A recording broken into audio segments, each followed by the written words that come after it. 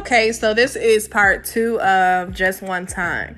I wanted to just tune in with you guys before I head to a field trip with my daycare to see who actually took my advice and took that pen and piece of paper and actually wrote down some ideas, some products and services that they can turn into a business to one day be an entrepreneur. I just want to see who actually did it. I see a lot of people have viewed my podcast. I don't know if you liked it or didn't like it, but I hope you did. So I hope you took my advice and actually took those steps to be an entrepreneur. The purpose of my podcast is just to motivate people to do some things that I didn't quickly do myself, and I just want to motivate people. That's all I want to do. I want to help in the best way possible that I can without harming myself.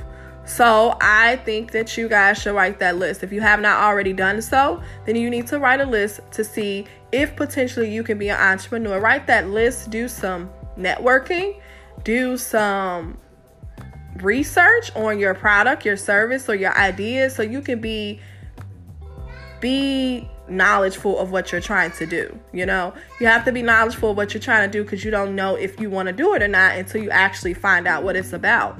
So just take my advice. I just want people to try entrepreneur just one time to see if it's something that they really, something that they can put inside of their lives that will help, that will give them a little bit more time with their family, that'll give them a little bit more energy to be happy, because the end goal is to be happy. And if you are doing things or working certain places or being around certain people and it's not making you happy, then it must stop.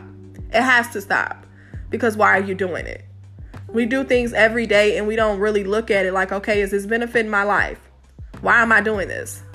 So take that pen and that piece of paper, write down those ideas, those services and products, and do your research, do your due diligence of, do you actually want to do this? And could it become a business so you can be an entrepreneur?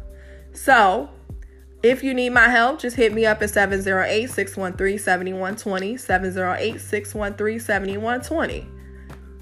And have a blessed day.